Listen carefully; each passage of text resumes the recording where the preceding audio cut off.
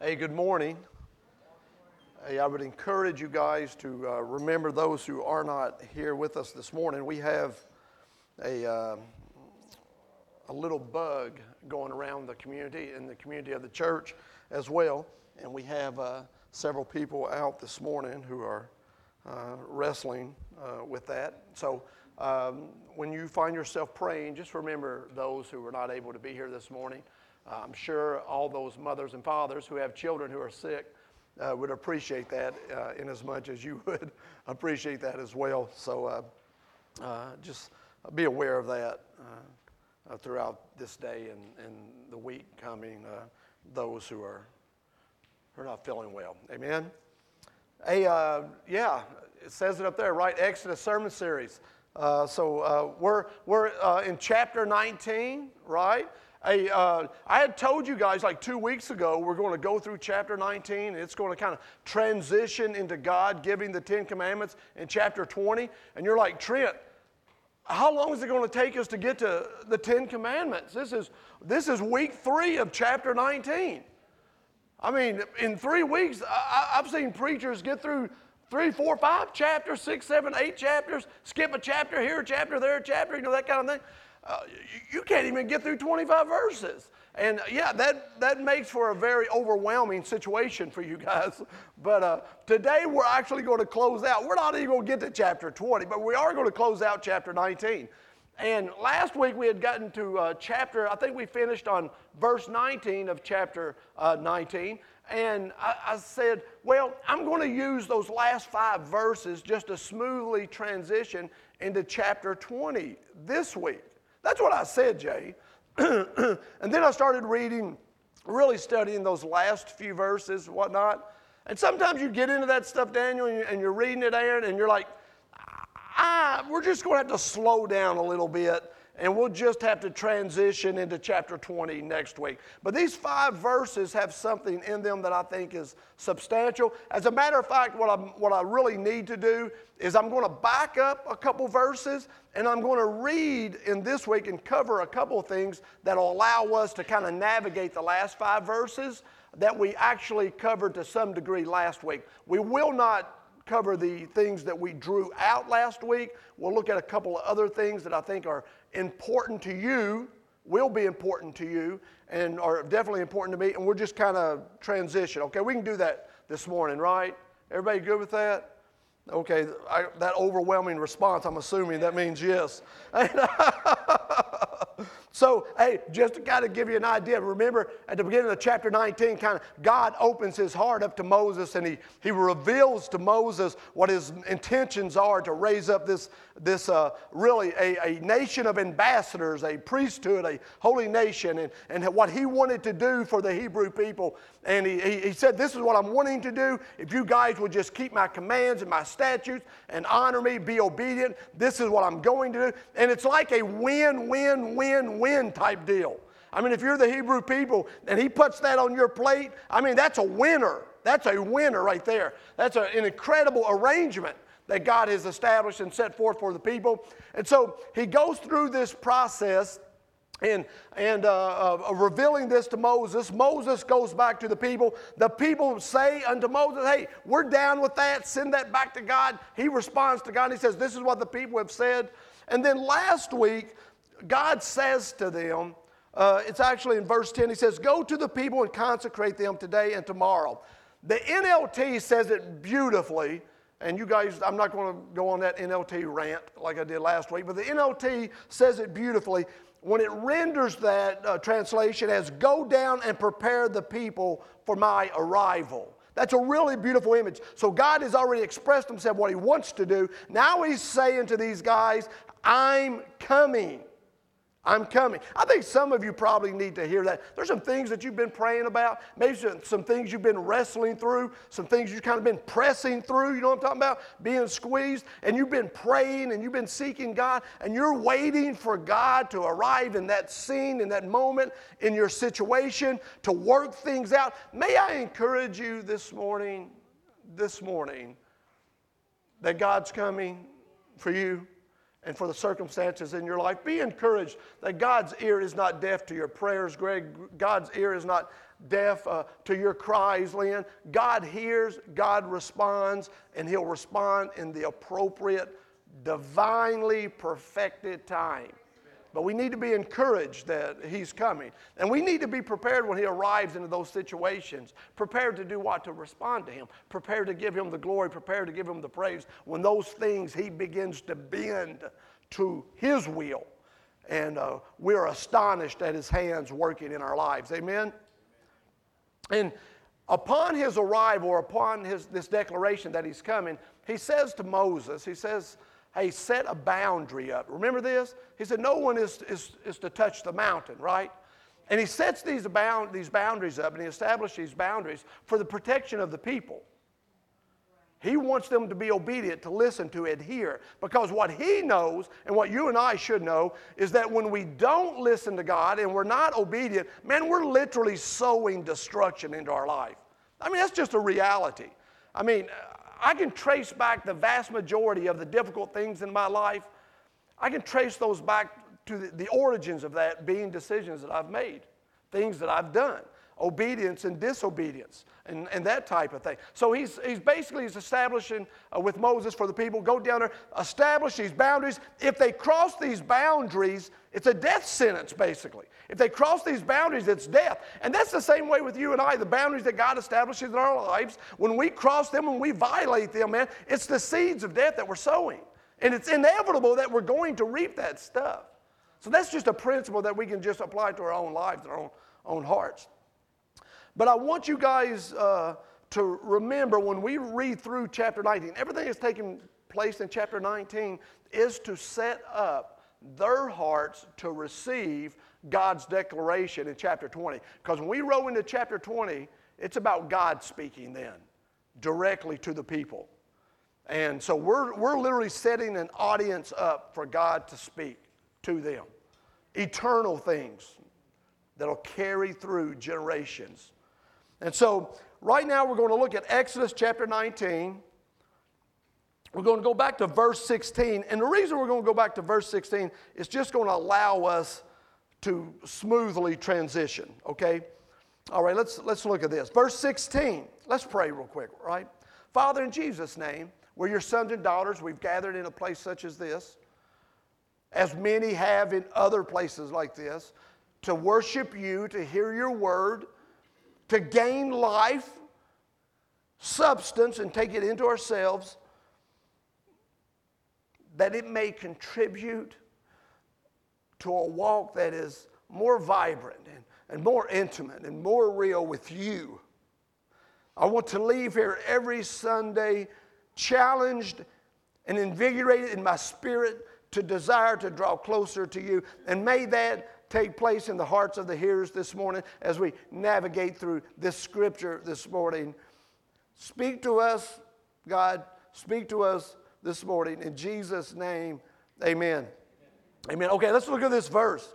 Verse 16, it says, on the morning of the third day, there were thunders and lightnings and a thick cloud on the mountain and a very loud trumpet blast, so that all the people in the camp trembled. Now you're saying, Trent, we've already read that. Now, you're right, we have. But we're going to cover a couple things. Remember who that included, right? When it says all the people trembled, it also includes Moses. And we referenced in Hebrews chapter 12, verses 18 through 21, where Moses said the sight was so terrifying that he said that I am trembling with fear. So this is everyone trembling. Now I want you to understand something that is so significant in this verse that we did not touch on last week, that we are this week, and that is this. The word trembled in the Hebrew is the word harad.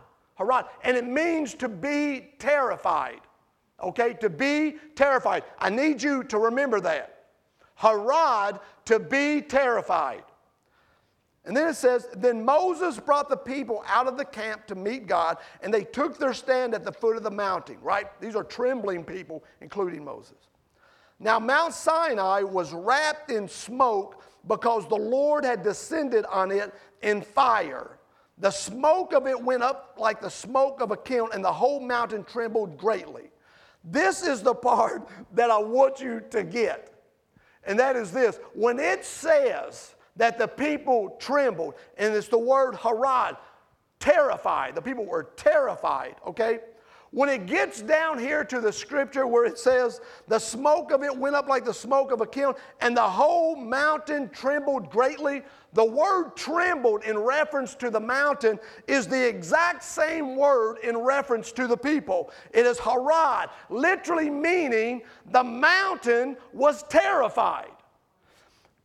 You say, well, what are you saying, Trent? I want to endow you or plant this in you. I want to give this to you this morning, that God not only has influence and power over animate objects, such as yourself, things with spirit, but He has power and influence even over inanimate objects. To me, that is an absolute game changer.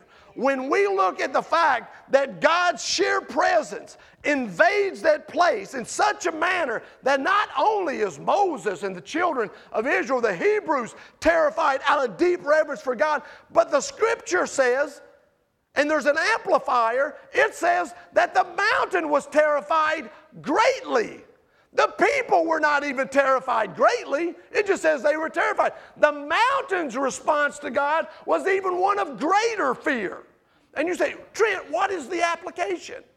The application is this, that God not only has an arm to reach into your own personal situation, your own personal life, because we know God touches us. We know that God, there's an intimacy level with us. We understand the reach of God into our own hearts. But there's sometimes we forget that God has a reach in the ancillary, surrounding, supportive aspects of our life.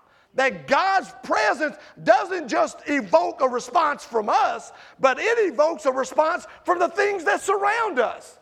And you say, well, what are those things? I'm talking about your job. He has influence there. He has influence in your family. He has influence in your marriage.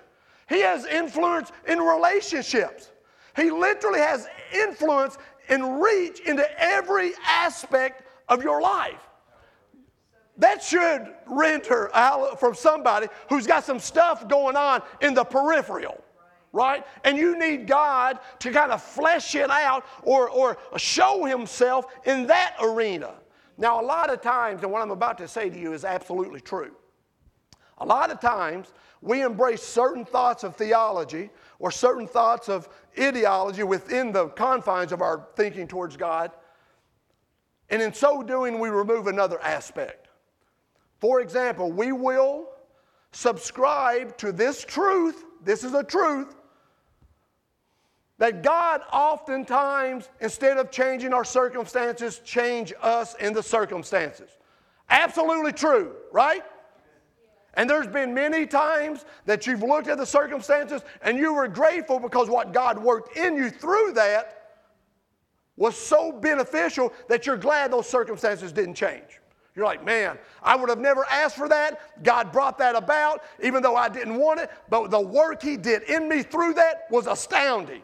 Now, it is true, that God sometimes changes us as opposed to circumstances. But that does not discount the other truth. And the other truth is that God sometimes projects Himself into those circumstances and alters them as well. Sometimes in the body of Christ, and when I say this is confession time for Trent, the thing that I wrestle with is that I forget the reach of God into my circumstances, so when the circumstances are unfavorable, it somewhat overwhelms me. Am I the only one that does that? Okay, me and Tim, and I think I got a couple heads nodding over here at affirmation. Okay, we got a couple people that suffer with that same type of dynamic. But there are times when that happens because I forget about His reach, that I become so overwhelmed, and it affects my countenance, it affects my person, it affects the way that I interact with other people, maybe even my wife, the people here at the church. I can become downtrodden, and may I even say you can become hopeless. And it's because we have subscribed to this notion that God's arm, His reach, has been so shortened in those arenas. When you engage people who understand that God makes the peripheral things tremble. When you engage people like that, those people are not downtrodden people. Those people, regardless of what the circumstances look like, always seem to be walking and high-stepping. You know what I'm talking? They always seem to have that energy about them because they're not overwhelmed. They understand God's reach is still active.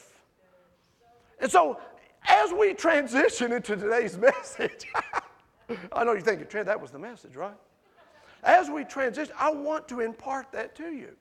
I don't know what you're going through, man. I don't know what you're wrestling with. I don't know what, but listen, if he can make Mount Sinai tremble greatly, he can make the areas and arenas of your life, the things that are working against you, tremble in the same manner.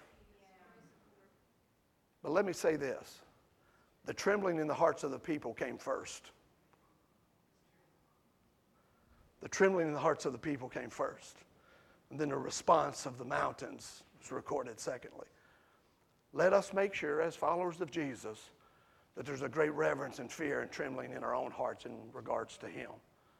I think that opens up a door, opens up a means by which God then can flesh himself out into those venues and arenas when our lives are surrendered and submitted, consecrated, set apart for him, right? Okay, let's go on to the scripture that we're actually needing to study today. Okay, right here. And this is what the scripture says. And can I read something else just to you? Let me impart this, just to give you, because I know some of you guys are thinking, man, Trent's down on this Old Testament thing, man. I need some Jesus.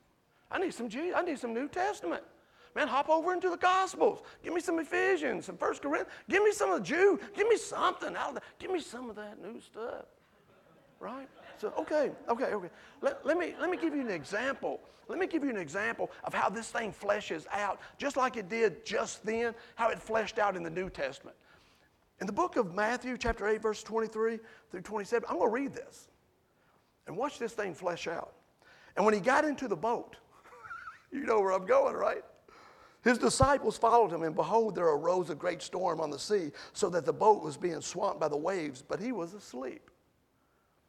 And they went and woke him, saying, Save us, Lord, we are perishing. And he said to them, Why are you afraid, O you of little faith? Then he rose and rebuked the winds and the sea. Now listen to this.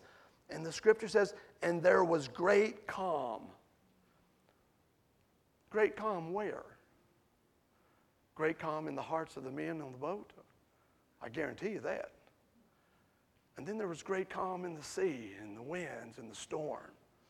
And the response of the disciples was what? What sort of man is this? This should be our response to God as we're reading this in Exodus about the mountains trembling. That should have been the response of the Hebrews. Man, what kind of God is this that we hear the aching and the roaring and the complaining of a terrified mountain? They said, what sort of man is this that even the winds and the sea obey him? Right? There's your New Testament insert, okay? Application, right? He dealt with the animate, the people on the boat, and then his influence addressed the inanimate, the waters and the waves, the wind, storms. That's God. That's the same God doing the same thing. It just looks a little different. And some of us have the waves and the winds and the mountain issues that we need God to reach into. And it says, and as the sound of the trumpet grew louder and louder, Moses spoke and God answered him in the thunder. That's where we closed last week, right? Y'all remember that? So now into this week. The Lord came down on Mount Sinai to the top of the mountain. You got to get this. And the Lord called Moses to the top of the mountain, and Moses went up.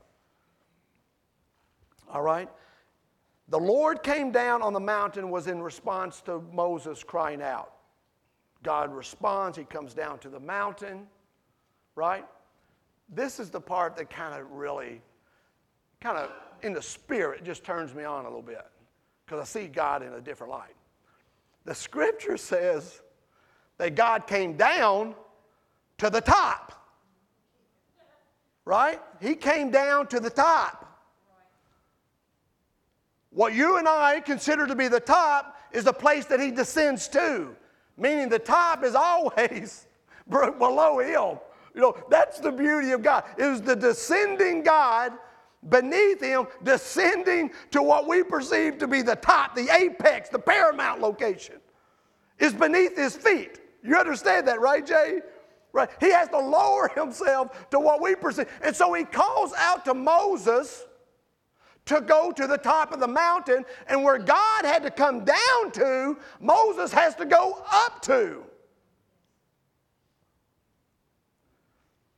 It kind of speaks to the beauty of God and the character of Jesus. New Testament insert number 2. Philippians chapter 2 verse 5 and 8 says this, let this mind be in you, which was also in Christ Jesus, who being in the form of God did not consider it robbery to be equal with God, but made himself of no reputation, taking the form of a bondservant and coming in the likeness of man. You get this? He's talking about coming down. That's what he's talking about. That's what Paul was talking about.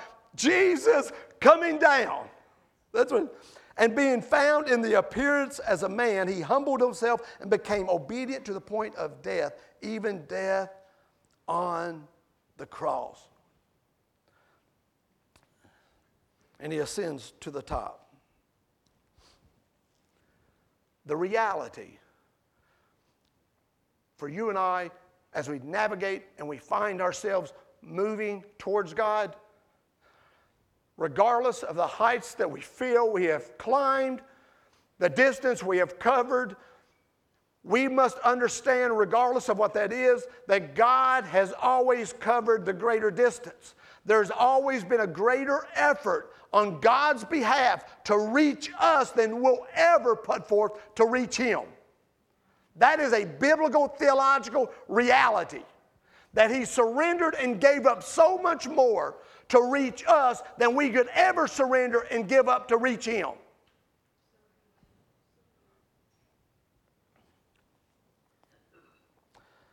Now, he ends up calling Moses up, right, to the top of the mountain. Now listen, this ain't no easy task. This ain't no easy task.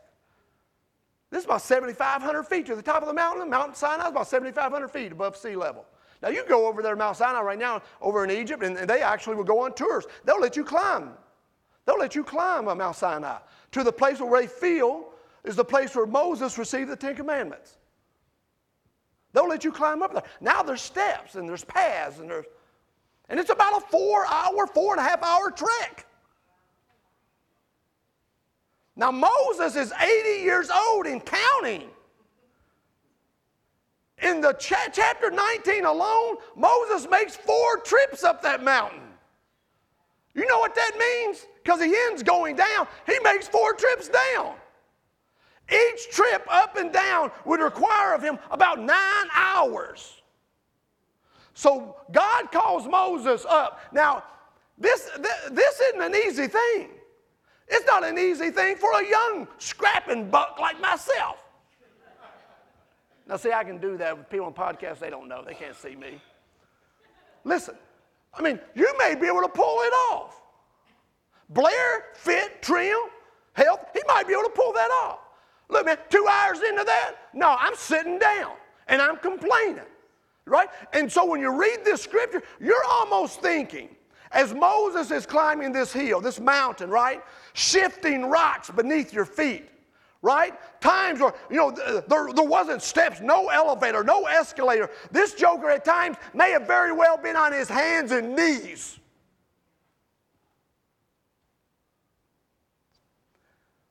And he'd done been up this mountain and down this mountain. And God calls him back up, and Moses, being human like you and I are human, probably would have been justified, I guess, to some degree. Mildred, if he'd have said, hey, God, I'm a little tired. I'm a little wore out. I've climbed that mountain already. I think you're asking too much of me. That's reasonable, right? I mean, in our humanness, that's reasonable, right? You ever feel like that? God asked too much of you? He's asked you to do, to be, to go, to give. You feel like, man, You're asking too much of me. And then we ask ourselves, can God really ask too much of us? Too much of us. And the reality is, if we're always willing to be obedient, the strength needed to climb whatever mountain God's called you to will always be provided. The payoff and the benefit of reaching where God has called you will always be worth it. And the fallout and the benefit, ultimately, over the grander view of it, will always be worth the labor, the intensity, whatever that might be. The crawling, the crying, the slipping rocks. I remember Danny was with us. Brandon, I think, was with us when we were in Chaguatias. And one night they decided that we were going to go to El Junco. Remember that, Brandon? Okay, we're Americans. You know, I'm going to pull out the phone. Okay, where's the nearest paved road to El Junco? GPS looks at you. You know, the GPS will speak to you and give you a direction. GPS looks at it and just laughs, right? You know when your GPS is laughing, you're in trouble, right? And we're trying to, well, how do you get, and so we got these guys, and they're going to lead us to El Junco. Brooke, were you with us? You were, weren't you? Okay. So we start going through El Junco. Listen, I mean, you feel like you've just entered into like Raiders of the Lost Ark, Indiana Jones type. You're stepping over stuff. You're walking along ledges. And you're like, if you fall in there, it's done. And it's about 3 miles, but it's not a normal 3 miles walking here down to Kingdom Buffet. It's not that 3 miles. You know, it's not that easy walking on clear pavement, smooth. Man, you're traversing some difficult conditions. And I haven't even mentioned that the mosquitoes down there were sweating because it was so hot. I mean, man, it was it. And we're walking through there. You got branches smacking you in the face. The whole time you're complaining. Everybody was complaining. Everybody was complaining. Everybody was complaining. Some of us complained in our prayers. You know what I'm talking about?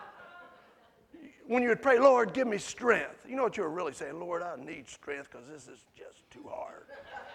You know, that's what you're really saying. And so we're navigating, we're working our way, and then we finally get to El Junco. There's a break in it opens up, and there's the village. And remember, when you walk into the village, there's the church. Remember that? It was sitting right there. I was like, praise God, he answered my prayers. We've reached El Junco. I can fall into the doorway of the church. I said, that's a pretty nice little church in El Junco. They said, no, that's not our church. Our church up on that hill. You remember that? I was like, what? What? I mean, that's exactly how I felt. I felt, can we holler up the hill? Do we need, and I remember us trekking up that hill. And I remember us going into that church. And listen, if you complain about the air here, you complain about the heat here, shame on you. We go into this church, man, and I mean, it was hot. It was packed. And I remember them telling me, Trent, when we get to El Junco, you're going to get to share. Now, I'm a housing project kid who's been converted, no theological studies other than a few college courses in introduction to theology. I don't have a PhD in blah, blah, blah, this, that, or another. I've got friends who've got more degrees than a thermometer. That's not me. And they said, Trent, we're going to get them, and you're going to share. I was like, okay. They don't understand me anyway. I can share whatever I want. I'll just talk about anything. You know. But I had the word of the Lord. I knew what I was going to share when I got up there. And when I get up there, they tell me, they said, Trent, I just want you to know, you're the first North American to ever share in this village. Now, that's one of those treasures that I'll hold in my heart for the rest of my life. Listen, there will be a second who will share there, and there will be a third. But there will never be a first. That's right, Jack. That's right. I'm the first. The guy says to me, you're going to be the first North American to share at this church. All right? So I open up the word, and there's people, remember, kind of hanging in the windows. Remember, looking at the church packed. So I start to share. I got a translator, and believe it or not, I was talking much slower because this cat had to keep up with me, right? Jimmy Pinnell. You know? And so, and listen, if you've ever spoken and you had a translator trailing you, that ain't easy to do, especially when you're reckless and out of control like me. You know, I don't know, how do you translate this? You know, I don't know. And so we're in there. Jimmy's preaching. My mind is on the Word of God. I'm trying to deliver it. And I tell a little joke, and only the Americans laugh. The Hondurans look at me like, I don't understand that. Lost in translation kind of thing. But those who are with me, they got a giggle out. But I move forward into the Word. But the whole time that I'm sharing this, in my mind and in my spirit, I see a kid on a concrete step at 500 Miami Court in a housing project, government housing, who has nothing to offer.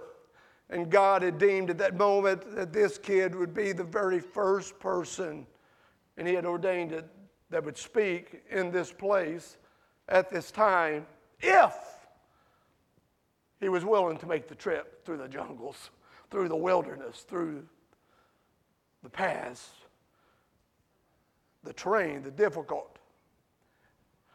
And I'm going to say this to you. On the way home, I walked a little lighter. When the people responded to the gospel, I thought, oh, was it worth the shifting rocks beneath my feet? Oh, was it worth the heat, the sweat, the mosquitoes, the complaining of myself and those who were in my company? They may have been complaining about me. I don't know. Oh, all that was worth it. But I didn't know that's what was waiting for me. And some of you may say, man, that God's asking too much of me. But you don't know what's waiting for you on the other side of the big ask. You don't know.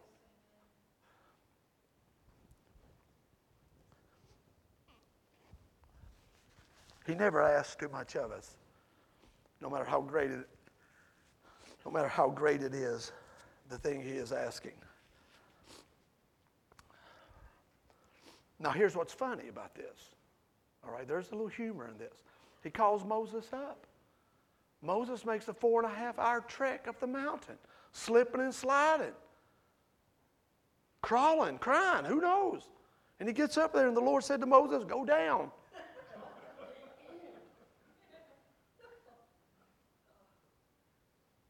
What you talking about, Willis?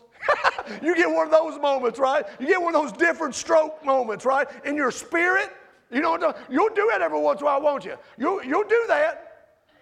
You know what I'm talking about. You'll look at God and you say, what you talking about? Go down. I just caught wind getting up here. And sometimes the thing that God's doing isn't always in the destination. It's kind of in the process, what He's doing. But always understand that when God calls us to the high places and when He descends to meet us, He never really wants us parking there. You know? He typically calls us in to send us out, right? You with me on that? You tracking? You feel that?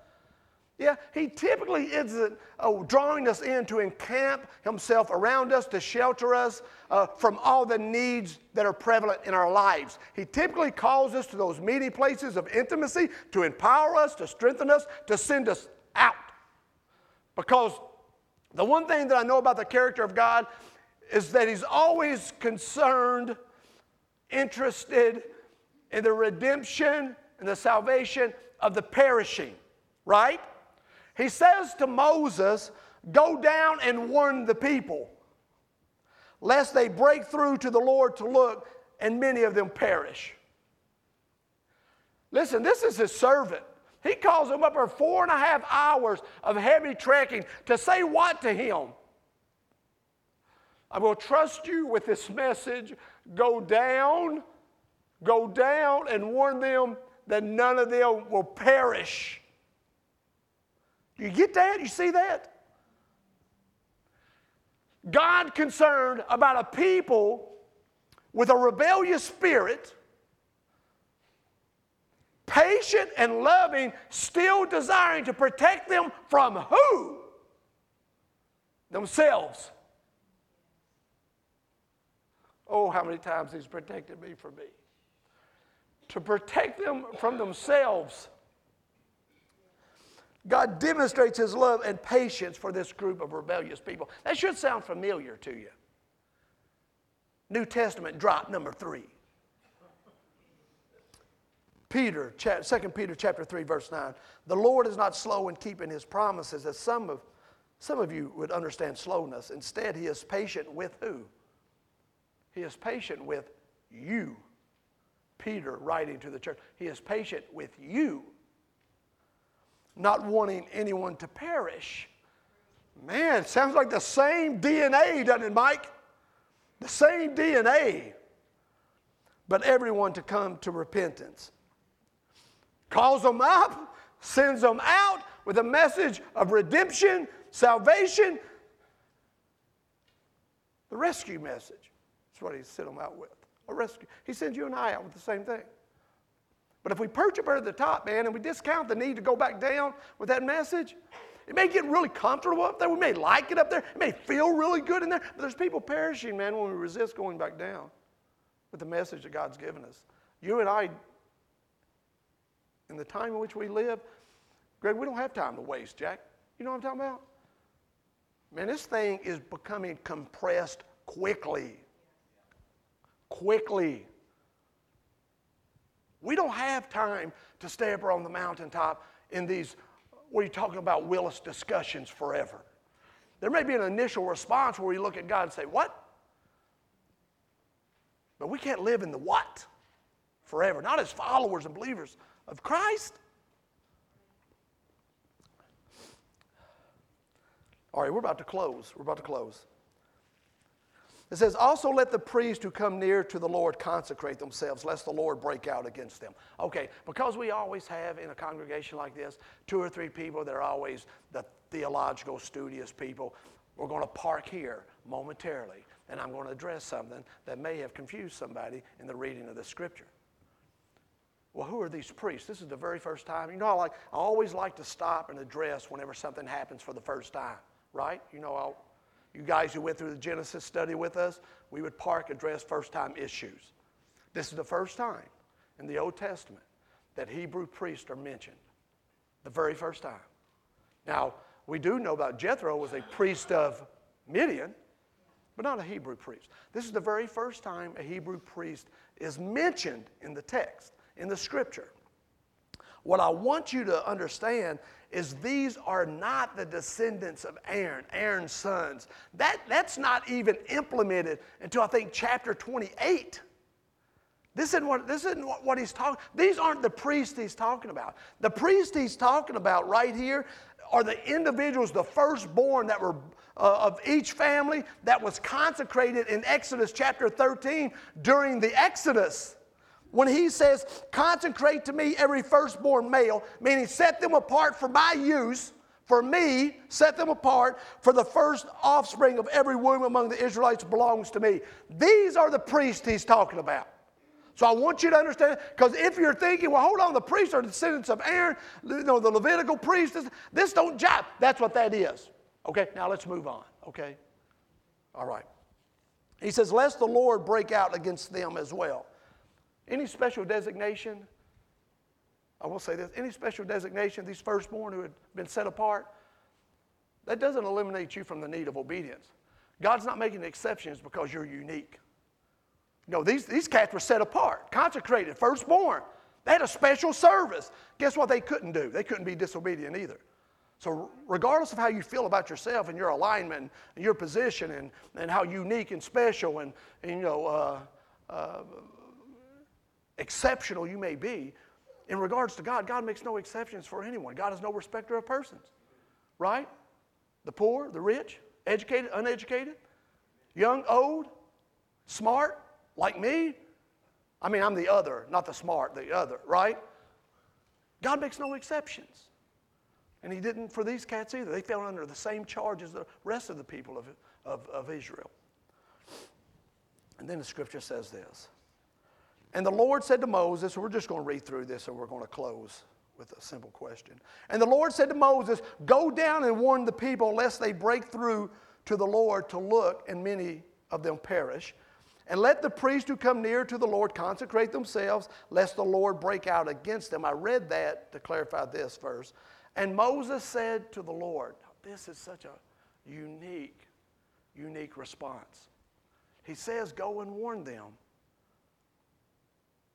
And Moses said to the Lord, the people cannot come up to Mount Sinai, for you yourself warned us, saying, set limits around the mountain and consecrate it. You see the innocence in the heart of Moses in that moment? Now what he doesn't know, he doesn't know. Eventually he finds out what kind of heart these people really have. Moses' response to God is basically this. Why tell them again? You've already told us, Lord. There's no need to do that. You've already spoken. Operating under the assumption, well, God, you've spoken. Surely they're going to listen. Poor Moses. Right? Right? I wonder if Moses, if he could look forward, he would look at us in the church of Jesus and say, hadn't he already told you guys? God, there's no reason to retell the people of the church. You've already told them. They listen, don't they? I think that's the assumption that Moses has in his heart pertaining to the people. Well, Lord, you've spoken, and surely they're going to listen. Surely they're going to listen. And the Lord said to him, go down and come up, bringing Aaron with you. This doesn't happen until Exodus 28. And he says this again. But do not let the priests and the people break through to come up to the Lord, lest he break out against them. You know what he says right there in that verse? You know what's divulged? Is God knows them. This is the third time in this dialogue that he's had with Moses that he says to them, don't do this. Don't do this.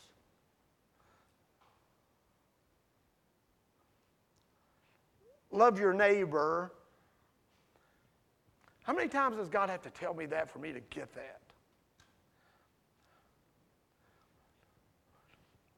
Do not forsake the assembling together. How many times does he have to tell me that for me to get that? Lean not on your own understanding. How many times does he have to tell me that?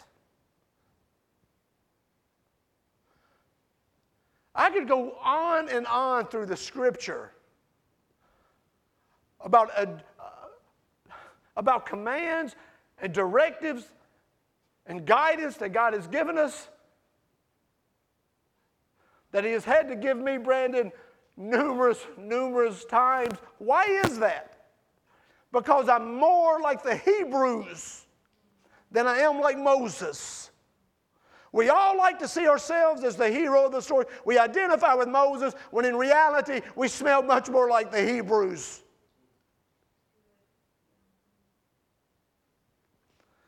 But the failing to listen, in all honesty, delivers more damage and pain upon us than is necessary. The majority of the time, when we make really poor decisions in following Jesus in that path, and then we make a really poor decision as we're about that, it's typically over an issue that God has already addressed in our hearts numerous times. Because God isn't the type of a father who lets his children play on the cliff without the warning. Just like you and I aren't that type of a father. Our kids get out in the yard, mothers, you know, your kid gets out in the yard and you're like, hey, don't get out of the yard. And they're like, Mom, I'm just standing by the porch. Then they get out there, hey, don't get out of the, well, I'm still in the yard. Don't get, and then all of a sudden they're at the edge of the yard, standing near the road.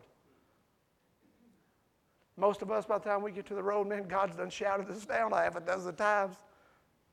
And we've completely resisted and pushed back on him, right? And then we get hit. And then we start crying out, right? We're hit, we're maimed, Mom, Dad, right? In the spirit, we're like, God, where are you? I'm at that place where I told you, don't get out of the yard. Now you're out of the yard and you're wounded, right? And so we're going to close this because the scripture says, even though Moses in his own heart and his own mind said, there should not be a reason to do this, to even say this. You know what the scripture says at the end of chapter 19? It says, Moses went down to the people and told them. He gets down there and he says, hey, don't come near. They're like, hey, man, you've already told us that. You've already told us that. I know I told you that, but God told me to tell you again. Well, that's not what I was wanting to hear. I was hoping he had changed his mind on the matter. That's closer to home than you think. I just assumed if I continue to resist God, he loves me so much, he's just going to bend in my favor. I was actually waiting for God to change his mind.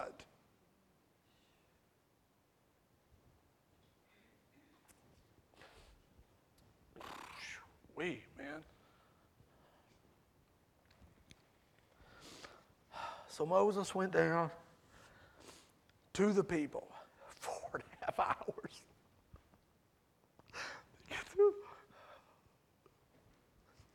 You can see it, right? Moses gets down, tired, maybe bloody knees, with the same message that I've already delivered. Obey God. That's really what obey him. So we'll just close right there. But I do ask you this question. What is it that God is saying to you? And how many times has he said it? And today your decision making will determine how many more times will he need to say it. So the thing laid before you today is that opportunity to respond to God, Ricky, and just say, I'm listening. I hear you, I'm listening, and I'm going to respond. Amen? Amen. Okay, stand with me. Stand with me.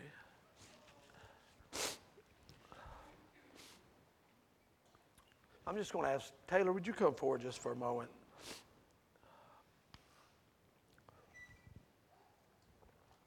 Carrie's at another location this morning leading worship for a group of ladies.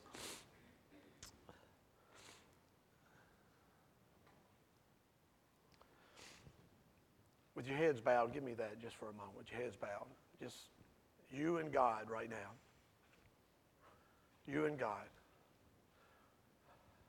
You know that thing he has said to you, not once, not twice, maybe not 3, 4, 5, 6 times, maybe even more. What about that thing?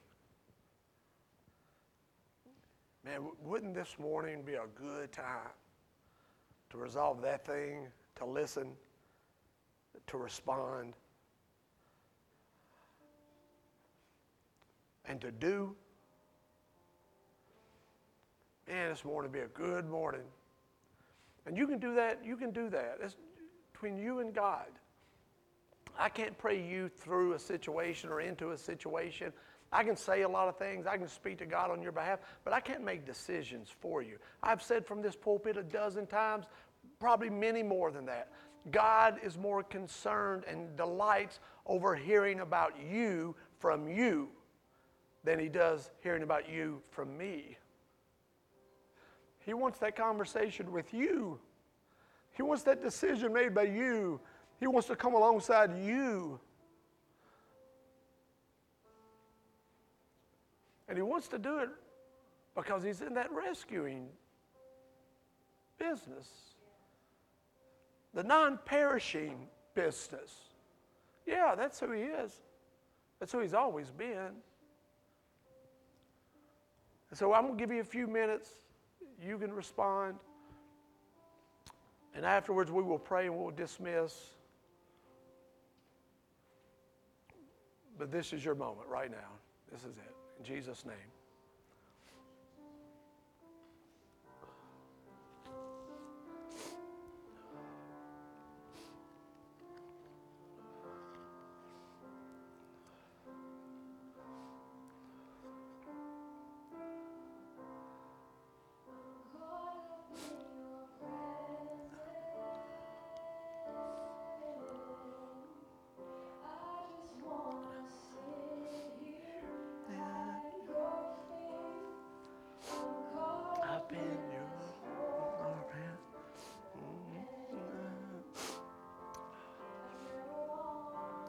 Is God speaking to you? Man, it's not going to get any safer than this. If God's speaking to you, now's the appropriate time to respond in the name of Jesus.